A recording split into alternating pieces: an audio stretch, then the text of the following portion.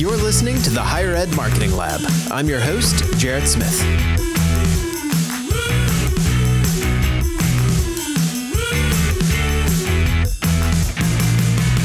Welcome to the Higher Ed Marketing Lab. I'm your host, Jarrett Smith.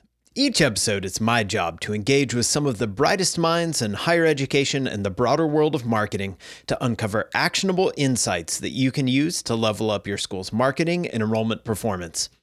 In this episode, we'll be talking about how to give feedback on creative work. Whether you're reviewing designs for a web page or draft copy for your next recruitment campaign, the quality of your feedback can be the make or break factor that elevates the work and energizes the team or sends them spiraling off into unfruitful territory. Joining us to help get on the path to better, more constructive feedback is Echo Delta's creative director, Rachel Newell. Rachel is an internationally awarded creative leader whose work includes some of the most recognized brands in the world. We cover how to prepare to deliver feedback before you walk in the room, how the idea of creative thrashing can help you avoid drastic feedback late in a project, Rachel's go-to framework for evaluating creative products, and how to lead with positivity without over-relying on formulaic rules like the feedback sandwich. This was a great conversation and will be helpful for anyone looking to hone their ability to deliver solid feedback that keeps the work moving forward. So without further ado, here's my conversation with Rachel Newell. Rachel, welcome to the show. Well, hey, Jarrett. Thanks for having me. Yeah, I'm excited to have this conversation. And we're like in person. Yes, it's We're back. I'm feeling good about it. Feeling good, still transitioning. But it's lovely to see you in person. Yeah, it's good to be like breathing the same air and not totally freaked out about that. So. I mean, I'm mildly freaked out, but it's good. It'll take another year to get over that. Yeah. So super excited about today's topic. We're talking about how to give better feedback on creative work. Before we jump in that conversation, I'm wondering if you could give us just a quick little snapshot of your creative background, because I think it's super relevant to this conversation and kind of what you do here with us. Yeah. So from the top, my name is Rachel Newell. I'm the creative director here at Echo Delta. So I come from a graphic design background. So went to school for graphic design, absolutely fell in love with it. I love the range that it is. So I've been able to do editorial design, packaging design, found my way into advertising, which that's a huge beast in itself, and started doing all sorts of integrated marketing.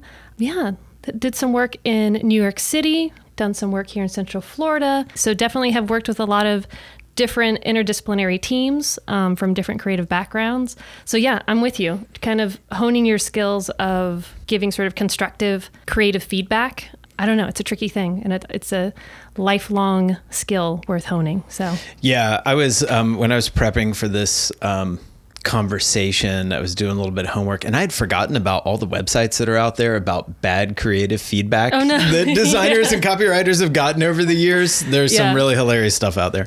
No, there's some good tumblers. Yeah.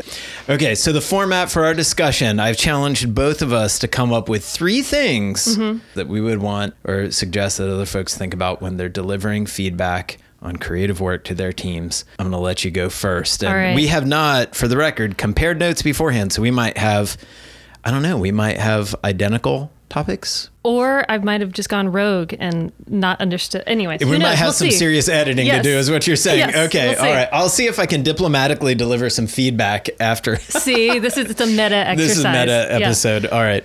All right, Rachel, you're up first. Okay. All right. My sort of initial things, if I had to boil it down to where to start to give better creative feedback, is actually with yourself. And to make sure that you're going into critiquing whatever project, knowing as much of the history to the project as possible. So often, hopefully the designers or, web designers or whoever have a creative brief. And I think it's super, super helpful just to take a beat, do your own homework, read through that creative brief, or refresh yourself about that creative brief. You can kind of like jump into the conversation with the creatives with the same sort of background knowledge of, what are the limitations? What was the big ask? Maybe what's the big problem? That way you kind of can skip over saying like, hey, well, why didn't we do this? And then they're like, well, they said not to do a postcard, or they said not to do X, right? You can kind of not have to have that sort of stumbling into having to catch up. Because that's actually been, I think, something that I've experienced is the biggest hiccup in kind of getting into a good, trustworthy flow of giving creative feedback is just jumping in, doing your homework, and not having that creative who's having to receive the feedback have to start to explain the whys and the why nots. Yeah. If that makes any sense? Yeah, it's going to have a lot of that kind of foundational knowledge. Yeah. And I feel like that gets just more and more important the more projects you have sort of in the queue. Mm-hmm. If you haven't seen it in 3 weeks and you're circling back for a review, just kind of refreshing on what were we doing? Why were we doing this? Right. What did we all agree to? Yeah. Yeah, exactly. Yeah. Should I keep going? Oh, I want to go next. Okay, yeah, I like this. You I like this. All right. I like this. So, I'm picturing. You're a Jimmy Fallon fan, right? So the musical Wheel of yes. I'm into it. All right. So I'm a big Seth Godin fan. Okay. And of course, he's written a million books. But years and years ago, I read this book from him called Linchpin, and he talks about this idea of creative thrashing, and so imagine in your mind, there's like the timeline of your project, this nice little thin line.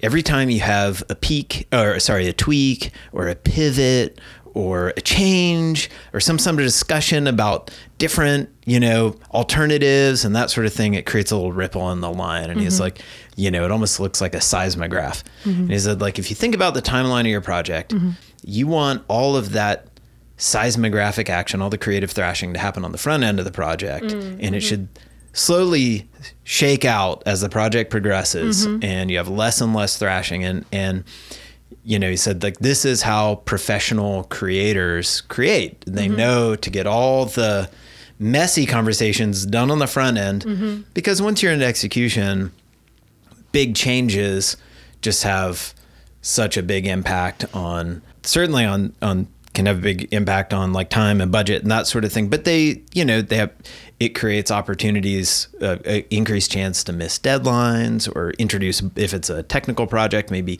introduce bugs that you didn't think through. And honestly, I think we've both seen that if there's a lot of thrashing towards the tail end, it just demoralizes the team because they lose energy. And this one I think is so important in that it's going to make your conversations easier if you kind of keep this in mind from the start of the project. So I think there's kind of a couple of ways teams end up thrashing. The first one I thought about was just the old classic swoop and poop, where maybe some really influential, important person was left out of the process and they get brought in right at the tail end and they say, whoa, hold on, this is horrible. How did you get here? Yeah.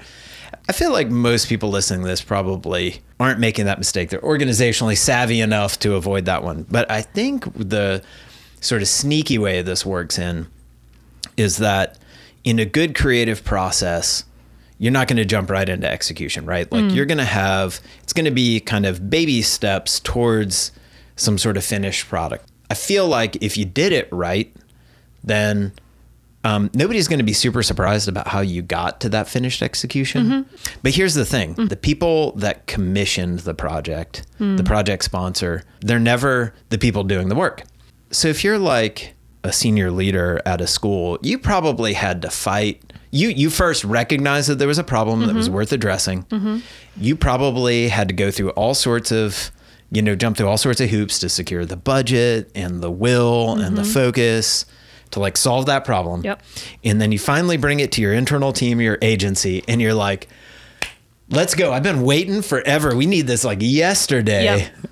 And well, what do you mean you want to do this concepting work on the front end? We gotta talk about it and let's explore. Yeah, let's explore different alternatives. And I can imagine that can, if it gets excessive, could feel a little bit like nails on a chalkboard. So I feel like sometimes, not always, but sometimes there's a little bit of pressure to like maybe cut some corners on the front end. Come on. Or even if they agree to go along with the process, they may not give the early stages the focus it deserves. And they might save some of that because it's hard to see where it's going. But sometimes, I don't know, I feel like that early part of the project, that's where you eat your vegetables. It's not necessarily good looking, but there's a lot of that foundational work. Yeah. Well, and it's like you're saying, but that's where you need, going back to the schism sort of chart visual that you kind of painted.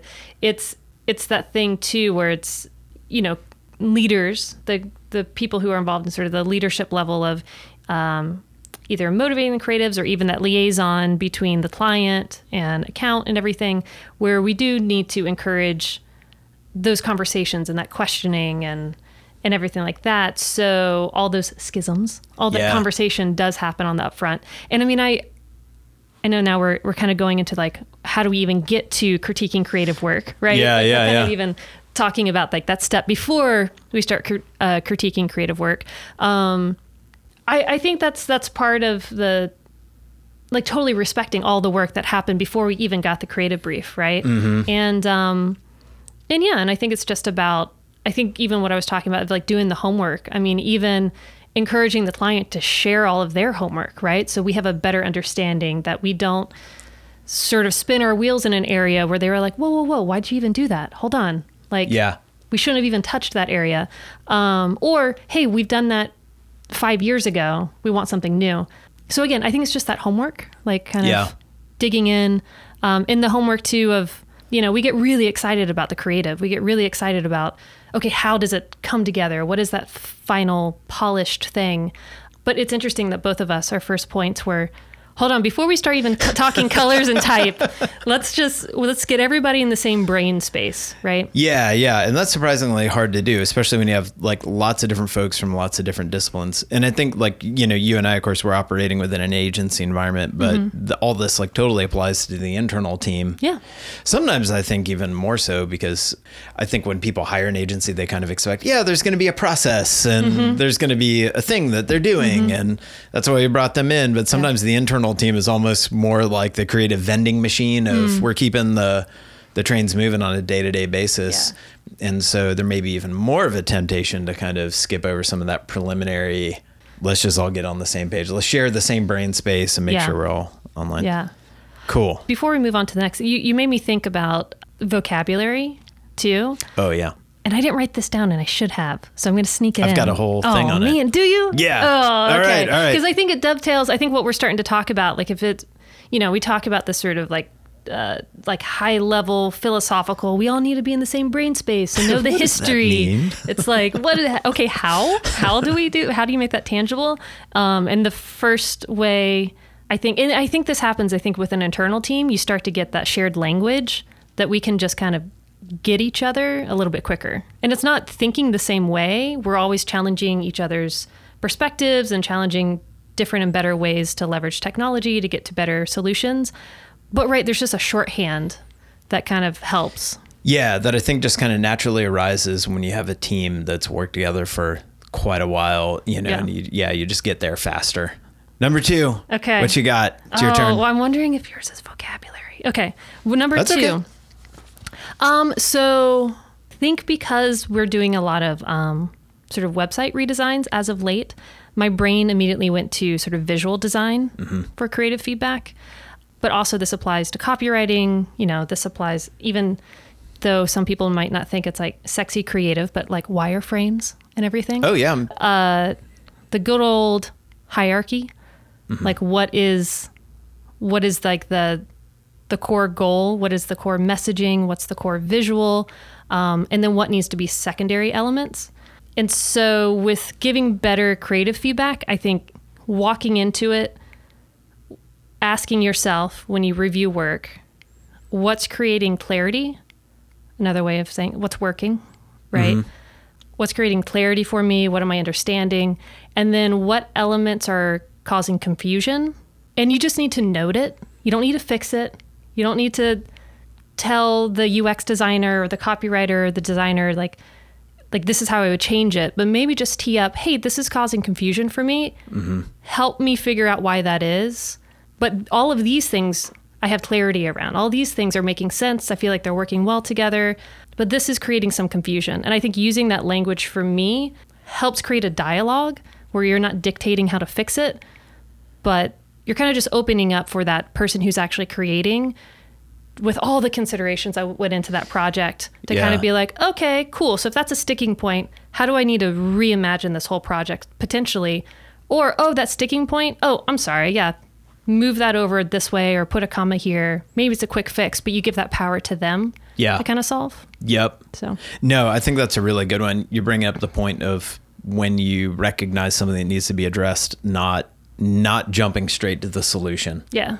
Yeah. I think I had a bad habit of doing, I still do that sometimes, but I try not to, and try to be very aware of it when I do. Yeah. Because I understand that can be really overwhelming for a designer. And then, or anybody who's invested years and years in honing their craft, and they're probably thousands of decisions that brought them to the point where they are now. And there's things that you've never even dreamed of that they were thinking about that are culminated in this end product. And so you think it's a simple thing. Yeah. Why don't you just make that red? Yeah. And they're like, they could probably ADA compliance. Hold on, it's not on brand. Here's 25 reasons why I ruled out making that background red, you know? All right. So you brought up vocabulary. The one I thought of was the value of like learning a little bit of lingo. Yep. I feel like no matter what your role is, it's just really good to understand a little bit about sort of the big important things about your counterpart's sort of world. And you don't have to be an expert in every discipline that's represented at the table. I kind of describe it as like cocktail party knowledge. Like you've got a good sort of working knowledge. You don't know enough to actually do it yourself, but you understand what the big ideas are. So like if you were talking with a designer, it means to me having sort of just a working knowledge of things like alignment and contrast and a little bit of knowledge about color theory and, you know, maybe just a little knowledge about typography and different categories of type and some of the principles that designers use to make the choices that they make. If you're talking, you know, copywriting, you know, maybe understanding a little bit about headline tactics and social proof and well, and also calls to action and stuff like that. Yeah. And I think just showing some copywriter love, I think also thinking through like different adjectives that they use to describe different writing tones. I know sometimes we say friendly or welcoming but then we run short. And so, you know, reach out to your copywriter and say, hey, what are the different ways that you describe tone so I can be better at facilitating and critiquing that work. Totally. Yeah. So I think when you have like a little bit of knowledge, I think that does a few things. Number one, I do think it just gets you a little bit of credibility and respect from the team because it's showing respect for their craft. And from a more pragmatic standpoint, it's just more efficient and precise to use the language that a particular craft uses. So like I thought of some examples of like things you might say to a designer. You can let me know what you think about this, but I was like, you know, you might be looking at a design and think to yourself, man, this is really hard to read. But, you know, you don't want to, again, stopping short of like teeing up the solution, you might be able to say something a little more precise like, hey, the tone of that background color is very similar to the text that's over top of it. And it feels like it's a little muddy that you're kind of zeroing in a little bit more on like what you think the underlying issue might be. And you can have a conversation around that. You know, proximity is a big thing, right? Like showing that two things are logically related. And you could say, hey, you know, the proximity of that text to the image kind of suggests that they're logically related, but they're actually not. And I'm finding that to be a little confusing or maybe, you know, that vibrant color you're using in the subheadings is maybe actually distracting. It's kind of throwing off the hierarchy a little bit. Designer can hear that. You're not telling them how to solve it. You're just saying like, I think I'm putting my finger on what it is. And it saves you, I think is a more polite conversation than saying like, this is a jumbled mess and I don't know where to look. And well, like you just said conversation. And I think that's the thing that I have found to be the most fruitful in sort of critiquing creative work and sort of, you know, trying to give better creative feedback. I mean, what we're trying to do is facilitate alignment, facilitate everybody feeling like the choices that we're making are the right choices, right? We're having the right conversation. So yeah, having that vocabulary, I think enables you to have that conversation, right? Like you're being able to actually exchange words and, you know, kind of get to the heart of what the problem is or be able to praise like, oh my goodness, the color palette here is like striking. I love what you did. And the contrast is amazing. And no, that's and even with copywriting, it's like, ooh, I know in the brief it said to have to be charming and whimsical, but I totally didn't know how you were going to do that. And you did that. And so I don't know, it also facilitates not only critiquing, but also I think praising and building up that trust to where you can kind of have these vulnerable conversations when you need to like problem solve. Yeah. No, I think that's such a great point. It kind of reminded me of something. I didn't write this down as one of my Go for it. things, but it was just kind of the idea of like leading with the positive and yeah, there's a lot of, like through the years you can hear in my voice. I'm like, there's philosophies about what is it, like the sandwich. I hate the sandwich. You lead with a positive. You have a Yes. critique, not a negative, but a critique. And then you end with, it's like, we're all human. I think it's like, I do think that there's great value in giving praise and everything. But sometimes it's like, the designer has been like beating their head against the wall trying to figure out the right composition or the right layout. And it's like you telling them, hey, you did really, really great. And they're like, thanks. No, but what's Help going me on solve with these help me with problems. this thing, So, I feel I feel like there's definitely, when you treat like the feedback sandwich, I have uglier names for it. Okay, But okay. If you do that in a formulaic way, people are like, okay, now's the part where you say something nice and you're Right. going to hit me with it. Yeah. And you're going to follow with something. So it's like, hey, Rachel, I love how you thought to put the logo in the top left corner of the and in navigation. my head, I'm That like, was okay, amazing. where's it? Okay, Wait- what's the wait next for thing? it, What's wait the next for thing? it. And then we call it like the $10,000 but. Yeah. But. Yes. And so, I think that's really bad. But I do find sometimes when I'm giving creative feedback, and I actually love like a million things that are going right with this, but now I'm zeroing in on this specific thing. I don't think it's quite working.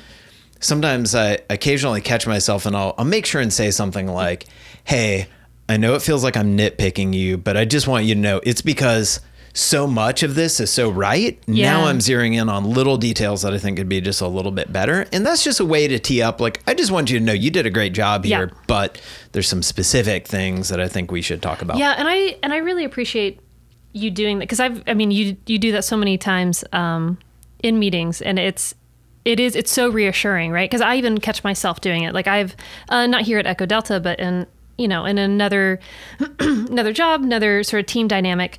I had this just one stellar team, like this great copywriter, art director combo, and they amazing ideas, always knocking it out of the park.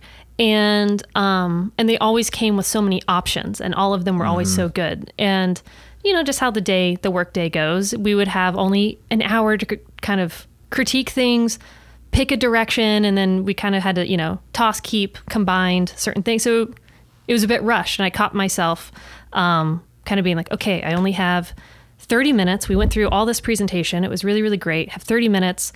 Okay, pick this lane. And so I started critiquing it. But I had like so much pride for this team. But a few months in, I remember the copywriter came to me and said, hey, am I doing all right? And I was like, what do you mean? I feel like we just, all I'm getting is like, I'm getting better. I feel like I'm honing my craft and everything, but like, what am I doing right? And I had to catch myself, because I was like, oh man, I forgot to just hold space to say, this is all amazing. Hold on. Now we're honing in on this one thing. Yeah. So I'm with you. It's like, so for me, because of that experience, I've gotten a little bit more intentional about giving feedback, be it praise or critique, even outside of like the hustle and bustle of getting a job done, if that makes any sense. Just to kind of hold space for like, I don't want you to think it's a feedback sandwich, right? Like I want us to have it's like not genuine. performative. I'm not. Yeah. Yeah. So anywho, just little side story there. Yeah, just giving a little context for the critiques that you do have, and that reassurance. Because you can speak to this more than I can, but because you do this more professionally than I do. Well, I don't know. We all have our different work product. Well, no, we all have our, I guess what I'm trying to babble my way through is that we all have our different work products that we put out there, right? Yeah. And I think, try to be professional and somewhat dispassionate about, I'm going to create my work product and then I'm going to turn it over to the jackals to tear it apart and poke holes in it. Yeah. And whether you're sort of the creative in the conventional sort of classical sense, or you're a strategist, or you're somebody's manager, I mean, we're all kind of invested. We're all a little sensitive about our work, and just that reassurance of, hey, you did good. 99% of this is great. I also feel like if you do the things on the front end that we were kind of talking about, you're far less likely to have to deliver like devastating feedback to someone late in a project. Yes. And then, and anyways, mission control has to happen, and have to go in and reset, realign, all this other stuff. Yeah. But it sounds like, what we're saying, sort of that initial, if somebody is going into this being like, okay, how can I be better at giving creative feedback? A part of me thinks if somebody's pondering that, it's because they've gone to a creative critique or something, and like maybe emotions kind of bubbled up a little bit, or maybe there was a miscommunication and then we were doubling back to like clarify and all this other stuff.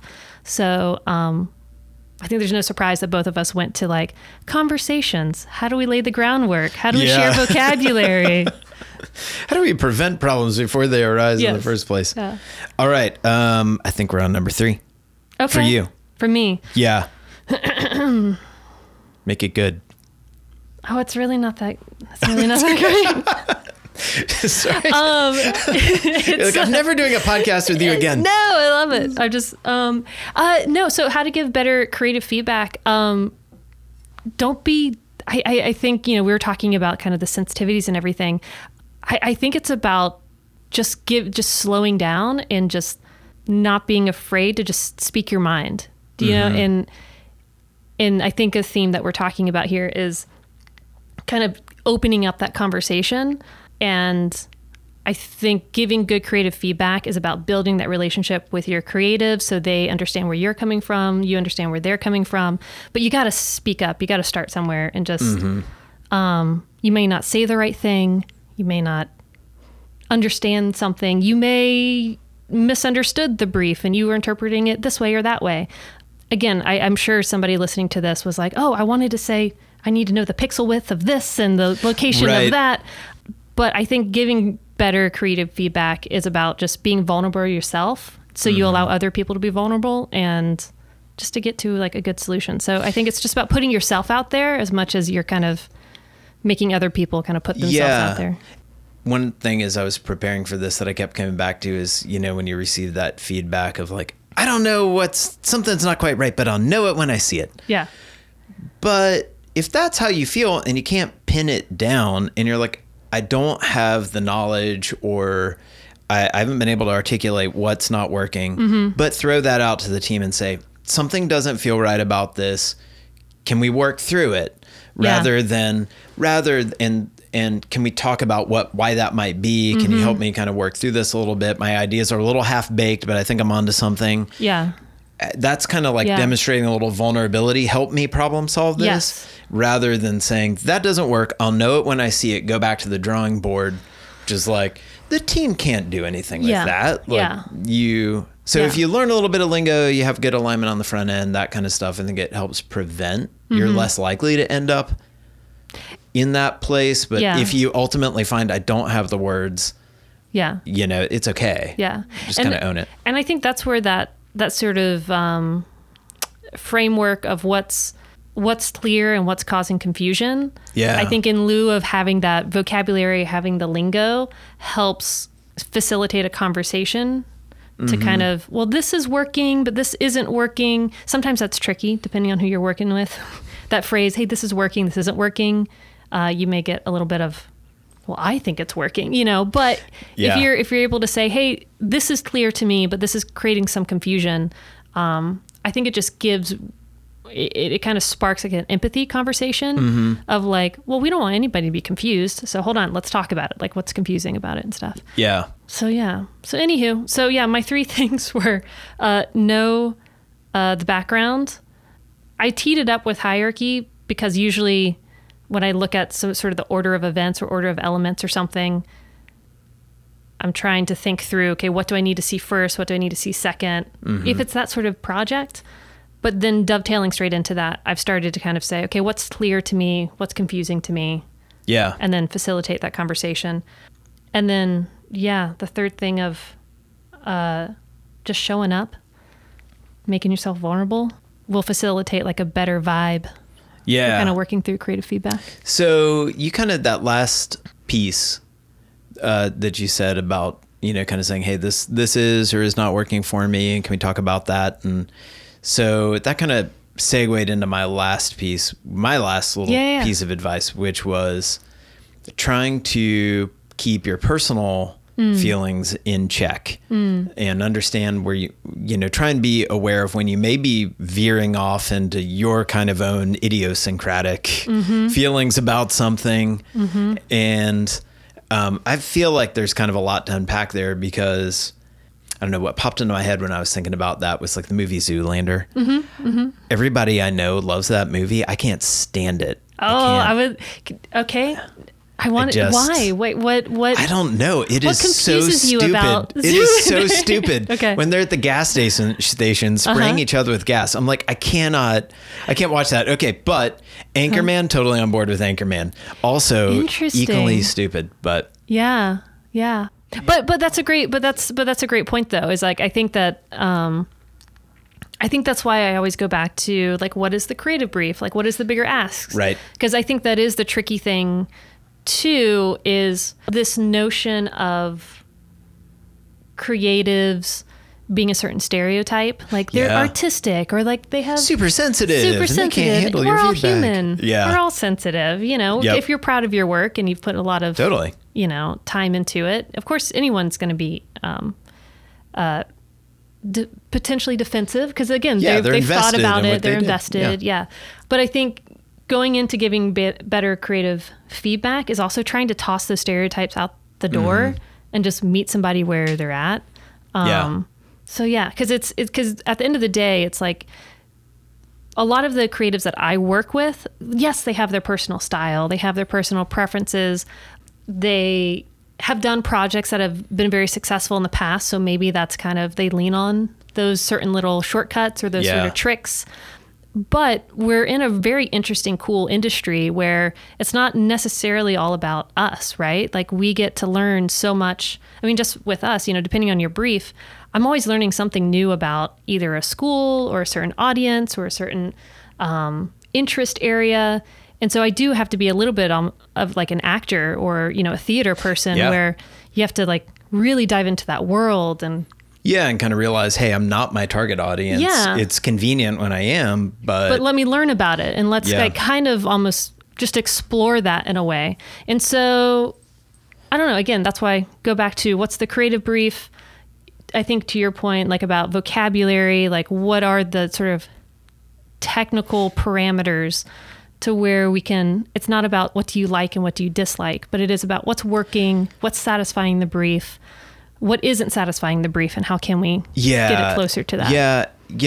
I feel like this thing, though, personal preferences can come up in sneaky ways. Yeah. Like, one thing I've noticed, I think this is an advantage we have on the agency side, is we get to jump between a lot of different brands, a lot of different types of projects.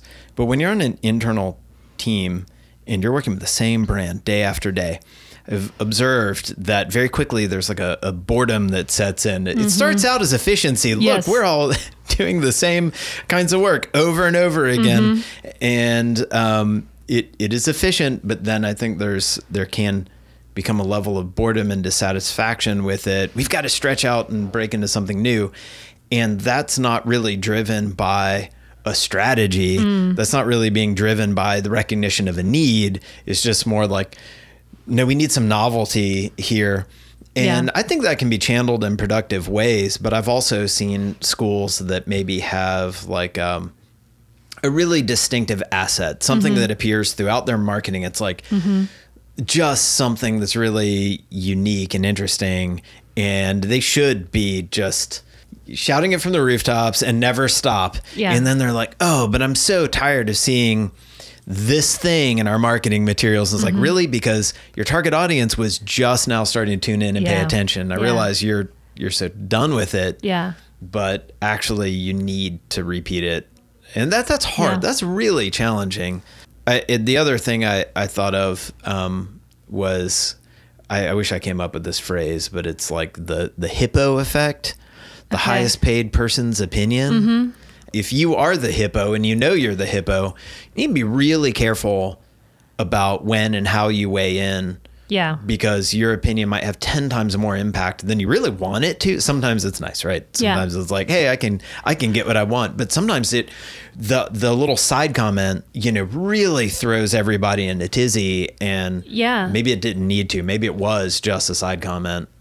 And I mean, even within your internal team, right? There's just going to be different personalities and everything. And even with myself, sometimes like I love collaborating, and I've come up with collaborating with other creatives, and it's just you mind meld and you explore different things.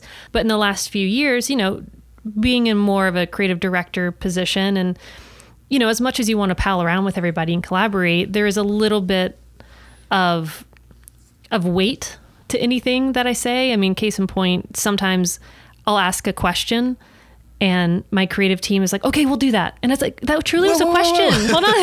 Hold on. So again, I mean, totally to your point, it's if you are the hippo in the room, being mindful of that. And again, encouraging, hopefully you have the time span to like develop relationships and encourage a sense of trust and encourage a open sort of understanding of like, hey, when we're in this phase of the project, this is exploration. Like, yes, we're critiquing the work. Let's push it. When I ask a question, I'm really asking a question. But that kind of dovetails into you as a person that you're critiquing work. Really be self-aware of if you're asking a question, are you leading the witness?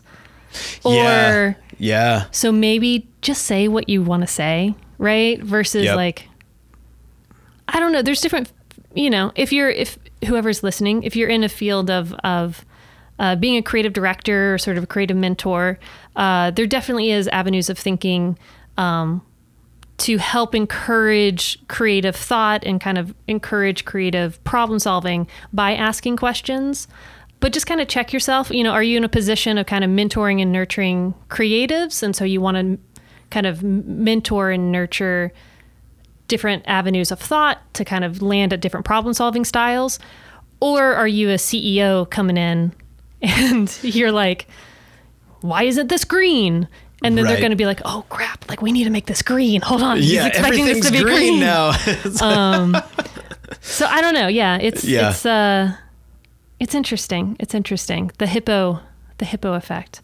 But what is your take on that? Like, how have you kind of seen that played out in different recent projects?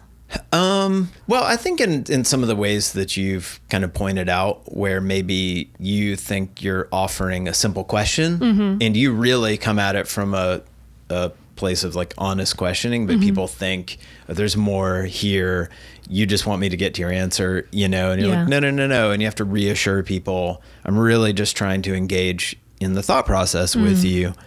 And, and then maybe again, taking what to you felt like, well, on your personal scale of 1 to 10 of caring, it might be a 2 for you, but because you said it, everybody thinks it's a 7 or an 8 and we need to get this fixed now. And it's like, whoa, okay. Relative to all the things we're trying to deal with, this is not a big deal for me. I can let this go. Yeah. And it might even be driven by personal preference. I don't know. So I feel like, sometimes it's helpful. You don't want to have to caveat everything you say. Sometimes a little bit of that can be helpful. I would be interested to see because I'm coming at it from a total standpoint of critiquing the work in preparation for client presentation. But it would be interesting, considering the audience of this podcast, if upon hearing our sort of insider agency conversations about critiquing work and everything, like, is there a line of questioning, or is there a certain creative aspect that they're like, cool. You guys were talking about super high level, like briefs and stuff. But like, from the client side maybe, or from somebody working for, not necessarily working with an in-house creative team, but their job has them bumping up against having to critique or give feedback to creative work. Like, what are their particular pain points? I don't know. It would be interesting to kind of see. Yeah. Write in to Jarrett at echodelta.co. Write in. Yeah. Actually, you could email Jarrett, Jarrett, at EchoDelta, or podcast at EchoDelta. Yeah. Or visit our show notes and leave a comment. Yes. But no, seriously, like, it would be interesting because I'm such in a headspace of like agency critiquing work, but I wonder, I don't know. I just wonder. How does that, what are the maybe nuances of how that plays out in-house when you're actually because I do think that context matters a bit for sure. Well, cool. Well, Rachel, thank you so much. No, it's a fun conversation. Yeah, thanks for having me. And we'll do a movie night of Zoolander, and I'll see you cringe. Oh, cringe. Great. Thanks. The Higher Ed Marketing Lab is produced by EchoDelta, a full-service enrollment marketing agency for colleges and universities of all sizes. To see some of the work we've done and how we've helped schools just like yours, visit echodelta.co. If you enjoyed this podcast, please subscribe and leave a review on Apple Podcasts. And as always, if you have a comment, question, suggestion, or episode idea, feel free to drop us a line at podcast@echodelta.co.